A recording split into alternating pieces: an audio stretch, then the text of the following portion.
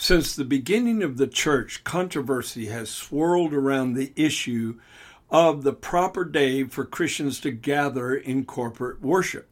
Is Saturday or Sunday the correct Sabbath? Has this ancient tradition been corrupted and even paganized in the beginnings of the church?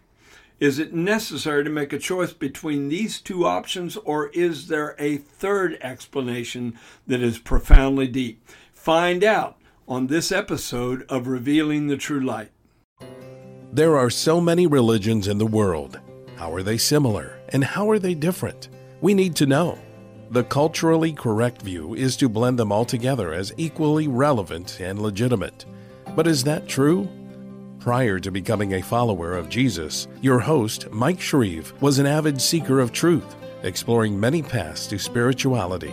One of his passions now is to help bridge the gap so that others can discover the true light, which gives light to everyone entering the world.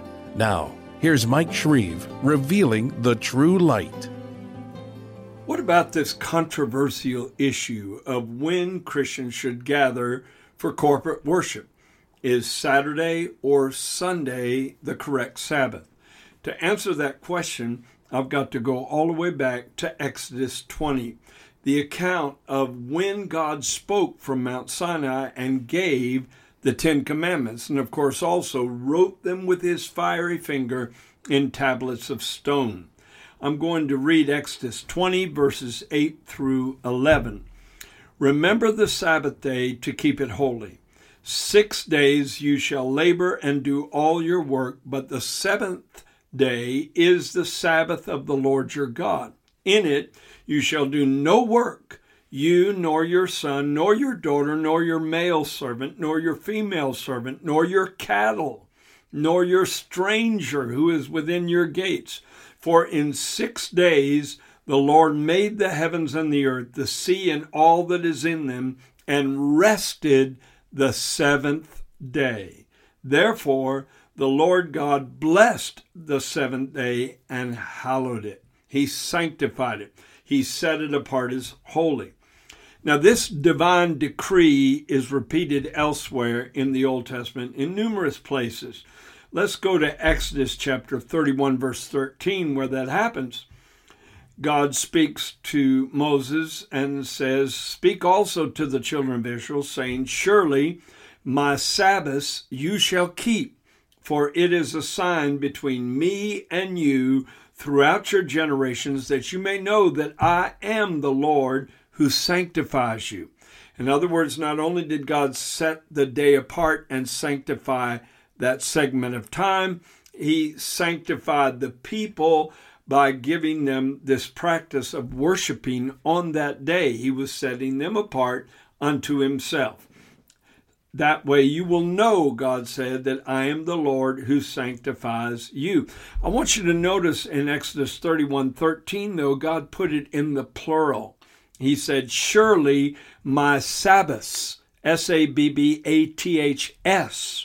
you shall keep," because the word Sabbath is used in two different ways. Not only is it a reference to the seventh day, which is Saturday, the last day of the week, but it's also a reference to certain holy days where no servile work was supposed to be performed, where they were supposed to have a day of rest to focus on spiritual things, to focus on God, and to focus on fulfilling certain ceremonial commandments. Also, I think it's important to see right at the beginning that within the framework of the Old Testament way of looking at things, a day begins with nightfall and ends with nightfall on the next day. Because when you find the creation story in Genesis 1, over and over it says the evening and the morning were the first day, the second day, the third day. And so God puts the day or constructs the day differently than a lot of human beings do. We start with light and end with darkness. God starts with darkness and ends with light. And maybe that's a subtle message. But that is the way Jewish people interpret it. When they keep the Sabbath, it starts Friday night at nightfall and ends Saturday at nightfall, and that's the Sabbath day, according to the Jewish standard. Now, God promised many blessings associated with keeping the Sabbath. And one of the most beautiful I've found is Isaiah 58, verses 13 and 14. And he said, if you turn away your foot from the Sabbath, from doing your pleasure on my holy day, and call the Sabbath a delight, the holy day of the Lord honorable, and shall honor him, not doing your own ways, nor finding your own pleasure, nor speaking your own words, then you shall delight yourself in the Lord. And listen to this promise. God said, and I will cause you to ride on the high places of the earth. In other words, a higher spiritual realm. And feed you with the heritage of Jacob your father. In other words, the inheritance from Abraham that passed to Jacob will pass to you. The mouth of the Lord has spoken. Now, in the very beginning of the church, the majority of the church was Jewish. The disciples, for the most part, were all Jewish as far as we know. And so they were very in tune with keeping the Sabbath day. It was their custom always to go to the synagogue on Shabbat. And Jesus kept that custom. As the Messiah, he kept the Shabbat. And I'm sure that even after they were saved on the day of Pentecost, after they were born again, as long as they were allowed to do so, they probably returned to the synagogues and participated in worship as they'd known it all their lives. However, because of the tension between traditional Jews and these Christians or followers of Jesus, they weren't known as Christians right away, but these disciples of the Lord Jesus Christ preaching this message of the resurrection and the crucifixion for the redemption of the human race, more and more they were incompatible, and there was a lot of animosity coming from the Jewish people toward believers. And eventually, I'm sure they were not able to go to the synagogues. For that reason, they began meeting on the first day of the week. And we find that in Acts chapter 20, verse 7. Now, on the first day of the week, when the disciples came together to break bread, Paul, ready to depart the next day, spoke to them and continued his message until midnight. Don't you ever complain about me being long-winded. He preached until midnight. And then, of course, somebody fell out of the window and had to be raised from the dead. And then in 1 Corinthians chapter 16, verse 2, it said, on the first day of the week, let each one of you lay something aside, storing up as he may prosper, that there be no collections when I come. In other words, Paul was encouraging the Corinthian church, when they came together on the first day of the week, to take collections for his apostolic ministry so that he did not attach that to his preaching when he came. And that's a biblical way to do it. And I have been to some churches where they did it that way, and we didn't even receive offerings in my evangelistic services, which is an interesting approach. Certainly, the tension between these 2 days grew. The tension between the 2 modes of worship grew, because these believers in Jesus were very much full of the Holy Spirit, and they were flowing in the power of God, something that was absent from the synagogues. And I guarantee you, more and more, they became completely incompatible. And that intensified as the years passed and as the centuries passed, until finally it built to a peak when Constantine claimed to have a Christian conversion, which is debatable and controversial, but he claimed to have a genuine conversion to Christianity and made Christianity the religion of the Roman Empire. But it began to be mixed and meshed with all kinds of pagan influences. And in 321 AD, Constantine passed the first controversial Sunday law.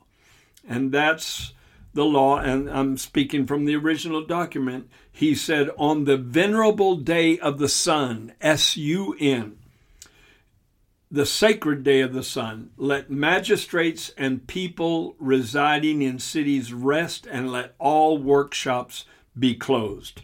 So he installed Sunday worship.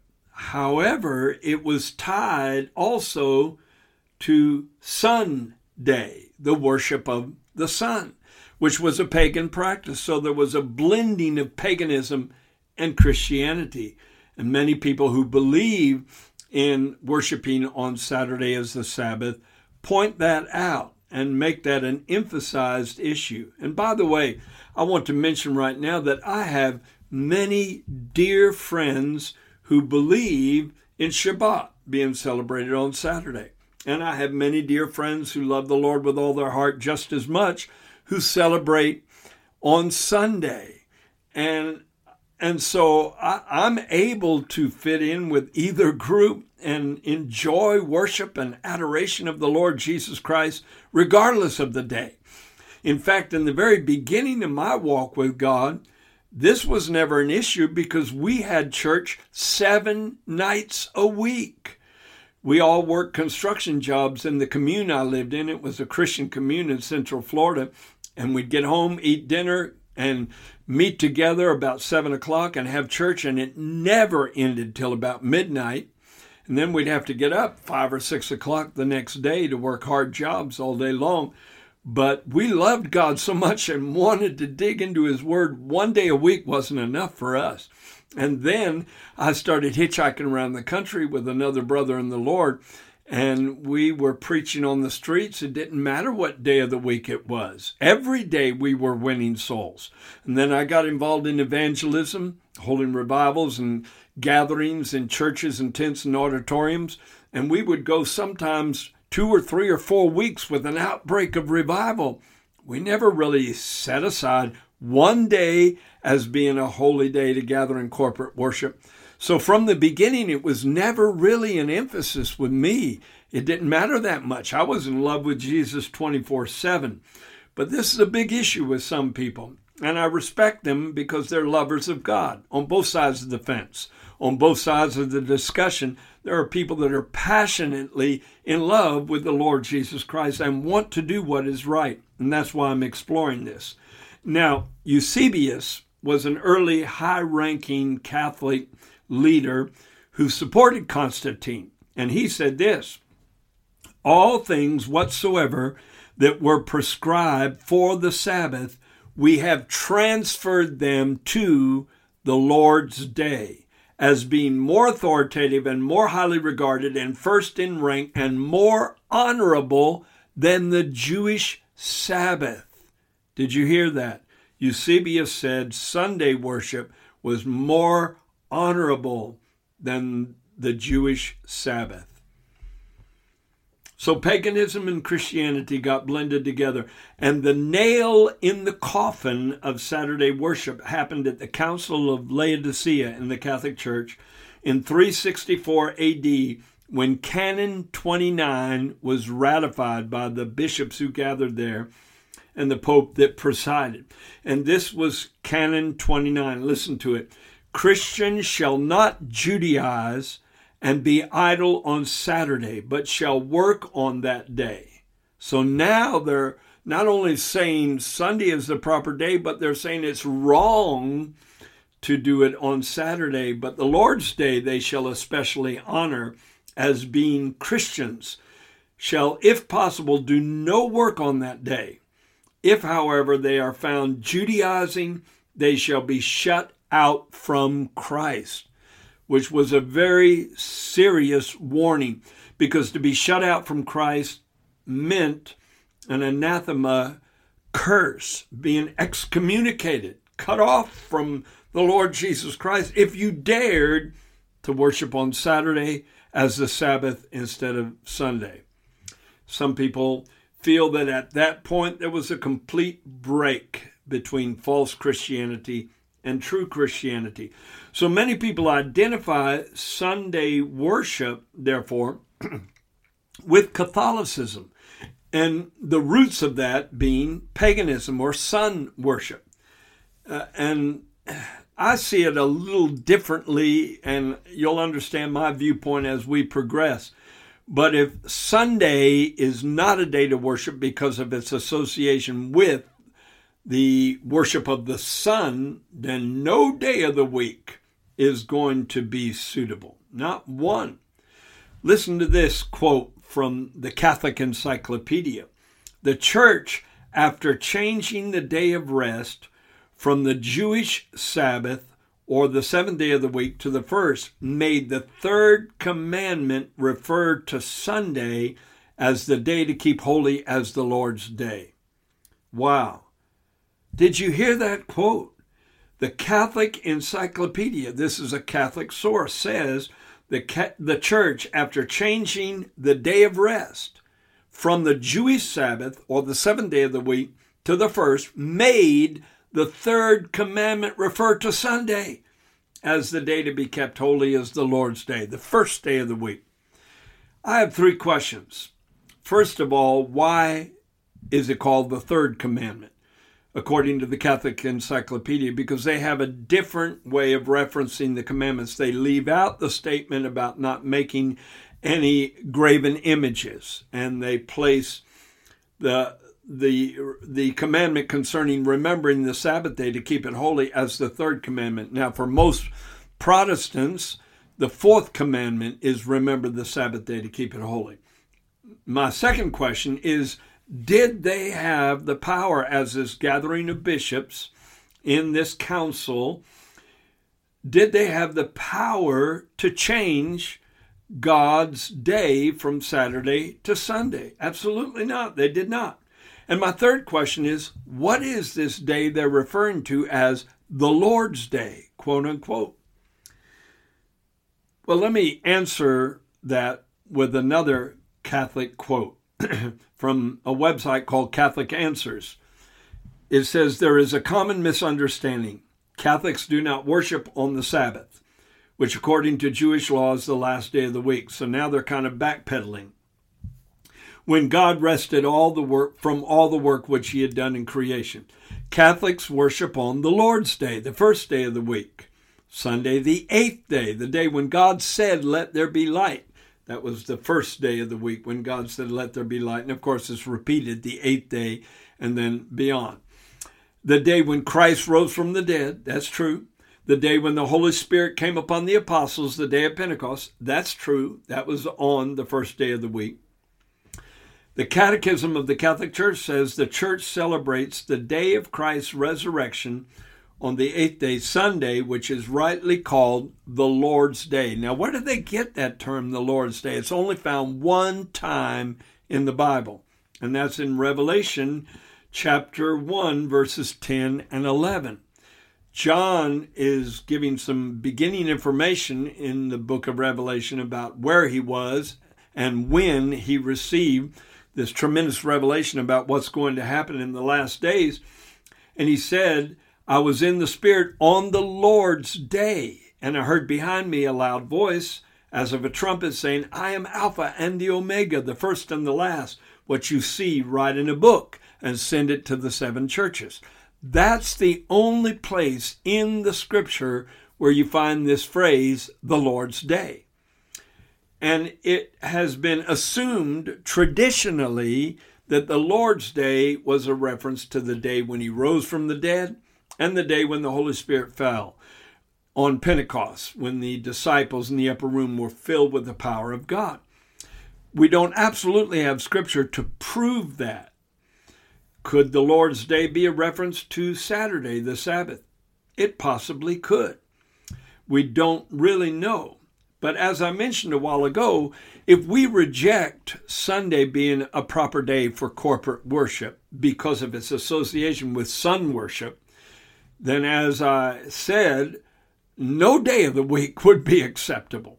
Listen to this, because each of the days of our week are named in honor of a false god or an object deemed worthy of worship by the Anglo-Saxons.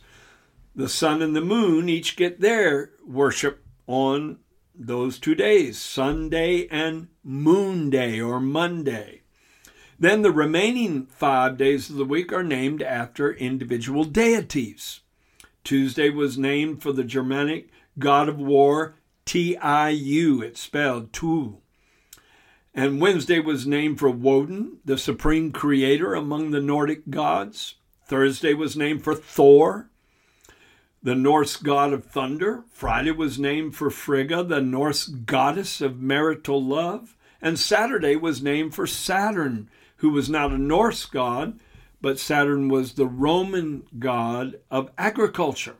So all of those days are really canceled, I suppose, and we couldn't call them days of worship because the very name of the day refers to some kind of false deity that was honored by that day. In fact, if you're going to go by this standard, you could not have a gathering for worship the entire month of January, because January is named after the Roman god Janus, that was a two-faced god. And so how could you associate worship with that? So just stay out of church for the whole month of January. No, I don't think that's a correct assumption to get to, and I don't think that's even logical. But I want to show you how ingrained paganism is in our culture, in so much that we don't even know when we say Monday, Tuesday, Wednesday, Thursday, Friday, Saturday. Much of the time we're referencing things that have paganism at its roots. Now, what did Jesus say about the Sabbath? Now, Jesus was a Sabbath keeper. He announced his ministry on Shabbat in the synagogue at Nazareth. He quoted from Isaiah 61. So we know he kept the law in that area and every other area. He was a law keeper when it was not commandments of men. And you'll find out as we progress that many commandments of men have been connected to the Sabbath, things that God never said. I've been in Israel on Shabbat days, and it kind of amazes me how far they take it. On Shabbat, the elevators go to every floor. The doors open on every floor in the motels because they consider work to include punching the button to tell which floor you want to get off at. And so the door opens for every floor because it's Sabbath day, the day of rest. There's nothing in the Bible that says thou shalt not punch a button in an elevator because it's the Sabbath day. Who said that was work? Somebody came up with that rule. And that's what Jesus talked about as being the commandments of men. Anyway, Jesus was a Sabbath keeper. He even announced the beginning of his ministry on the Sabbath. So that was significant. I really believe that. But later on in his ministry, he and his disciples were walking through a field of wheat. And let me read the passage. Now it happened as they went through the grain fields on the Sabbath. And as they went, his disciples began to pluck the heads of grain. This is Mark chapter 2, verses 23 through 28. And the Pharisees said to him, "Look, why do your disciples do what is not lawful on the Sabbath?" And Jesus said to them, "Have you never read what David did when he was in need and hungry, he and those with him? How he went into the house of God in the days of Abiathar, the high priest, and ate the showbread, which is not lawful to eat except for the priests, and also gave to those who were with him."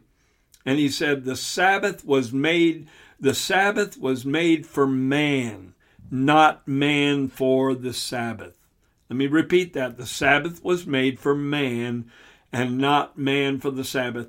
Then the final crowning verse of that passage, therefore the Son of Man is also Lord of the Sabbath. In other words, he was saying the Sabbath was made for the benefit of people so they don't work a 7-day work week and get burnout. God wanted to make sure they have a day to focus on spiritual matters and to get reconnected with God and get refreshed. And just logically looking at the situation, if you're hungry and walking through a grain field, is it work to snap off the head of a wheat stalk and chew on it? There's nothing in the Bible that says that was wrong, but they had expanded and enlarged the meaning of what God said in Exodus chapter 20. And they could not see that the God who had installed the Sabbath in Exodus 20 was walking in front of them in a human form and adjusting their belief system, and rejected him as a result. But see, Jesus came to magnify the law and make it honorable. That's Isaiah 42:21. To magnify means to enlarge in scope. How did he do that? Well, you can see it in the Sermon on the Mount. He said, "You have heard that it was said, you shall not murder, and whoever murders will be in danger of the judgment. But I say to you, whosoever is angry without a cause, angry with his brother without a cause, shall be in danger of the judgment." He magnified the law. Instead of killing, it's having hatred in your heart. He's covering more territory. Then he said, "You've heard it was said to those of old, you shall not commit adultery." And these are commandments from the 10 Commandments. "But I say to you, whoever looks at a woman to lust for her has already committed adultery in his heart." So again, he's expanding, enlarging the commandment to cover more territory. He magnifies the law and makes it honorable. Instead of just an outward action, it's an inward attitude of the heart. Then he said, "You have heard it said, an eye for an eye and a tooth for a tooth, but I tell you not to resist an evil person. Whoever slaps you on your right cheek, turn to him the other also. You have heard it said, you shall love your neighbor and hate your enemy. But I say to you, love your enemies." Constantly, he's magnifying the commandments of the Old Testament to cover more territory and move them from external to internal, from outward demands to inward transformation. And I would dare to say the same thing is true with respect to the Sabbath and the tithe. In the Old Testament, 10% was required. In the New Testament, Jesus said, forsake all. Everything you own should be on an altar consecrated to God. And it should be his possession, and you're the steward over what belongs to God now. He's magnified the law. And what about the conversation with the woman at the well? She said, "We know that in Jerusalem is where you Jews say we ought to worship, and we Samaritans say in Mount Gerizim," in this mountain she was referring to, it was Mount Gerizim, "is where men ought to worship." And Jesus said, "Woman, believe me, the hour is coming when true worshipers will worship the Father in spirit and in truth, for the Father seeks such to worship him." In other words, he was saying, the time is coming when you will neither at this mountain nor in Jerusalem worship, because it's not where you worship that's going to be as important as how you worship and how sincere you are when you worship and how much worship permeates your entire life, not just during some ritual or some ceremony. Now, Paul was the radical apostle. Paul was the one who was from one extreme to the other. He was radical when he persecuted Christians, and he became radical in promoting the truth even when it was controversial after he became a believer. And let me read 2 passages of Scripture from Paul. Very important passages. First, Romans 14, verses 4 through 8. He says, "Who are you to judge another's servant? To his own master he stands or falls. Indeed, he will be made to stand, for God is able to make him stand. One person," listen closely to this now, "one person esteems one day above another. Another esteems every day alike. Let each be fully convinced in his own mind. He who observes the day observes it to the Lord, and he who does not observe the day to the Lord, he does not observe it."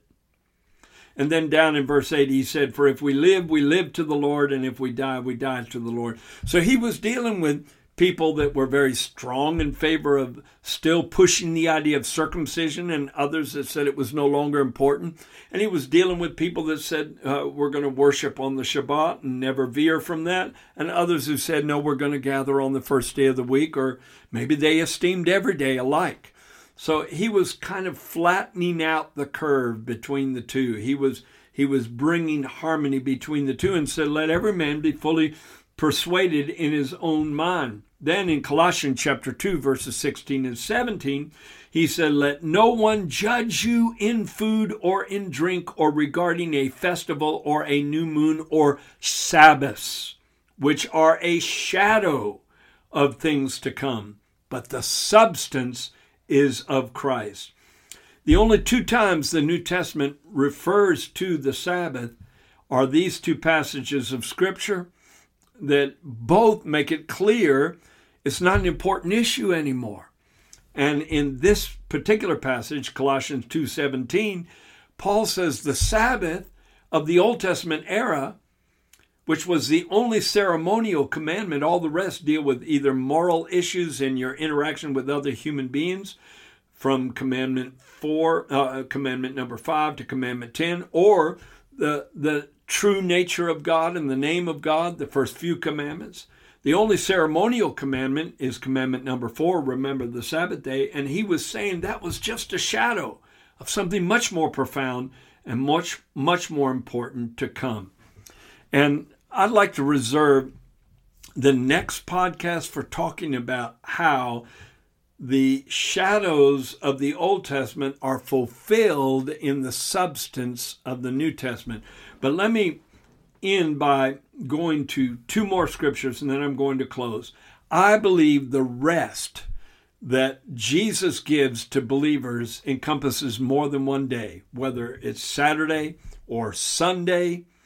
It encompasses much, much more than that.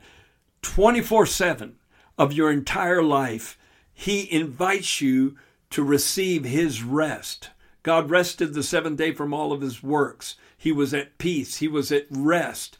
And he wants that rest to enter into you and be a part of your experience.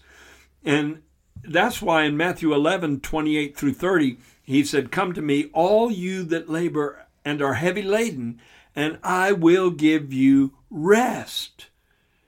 Take my yoke upon you and learn from me, for I am gentle and lowly in heart, and you will find rest for your souls. For my yoke is easy and my burden is light. In other words, he's saying, I'm going to give you a continual Sabbath. 7 days a week, you're going to be connected with God all the time. I'm going to dwell in you. I'm going to fill you with the peace that passes understanding. In Hebrews chapter 4, verse 9, and this is so powerful. And verse 10, it says, there remains therefore a rest for the people of God. The Amplified Version says, so then there is still awaiting a full and complete Sabbath rest reserved for the true people of God. And the International Standard Version says, there remains therefore a Sabbath rest for the people of God. That's now and forevermore. It's not talking about 1 day a week. It's talking about a continual experience of heart. It's good to meet 1 day a week. It's good to renew your covenant commitment to others in the church. The Bible said, forsake not the assembling of yourselves together. And so it's not a bad thing, but it's not a religious thing where you have to do it to be right with God.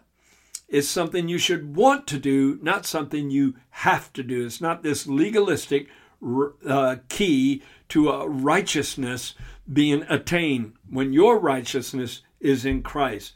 Now, I want to point out right as I close that in Hebrews 4:9, where it says there remains therefore a rest for the people of God. The reason some versions translate that a Sabbath rest is because there's a Greek word, sabbatismos, that is translated rest there, but it really means the Sabbath rest.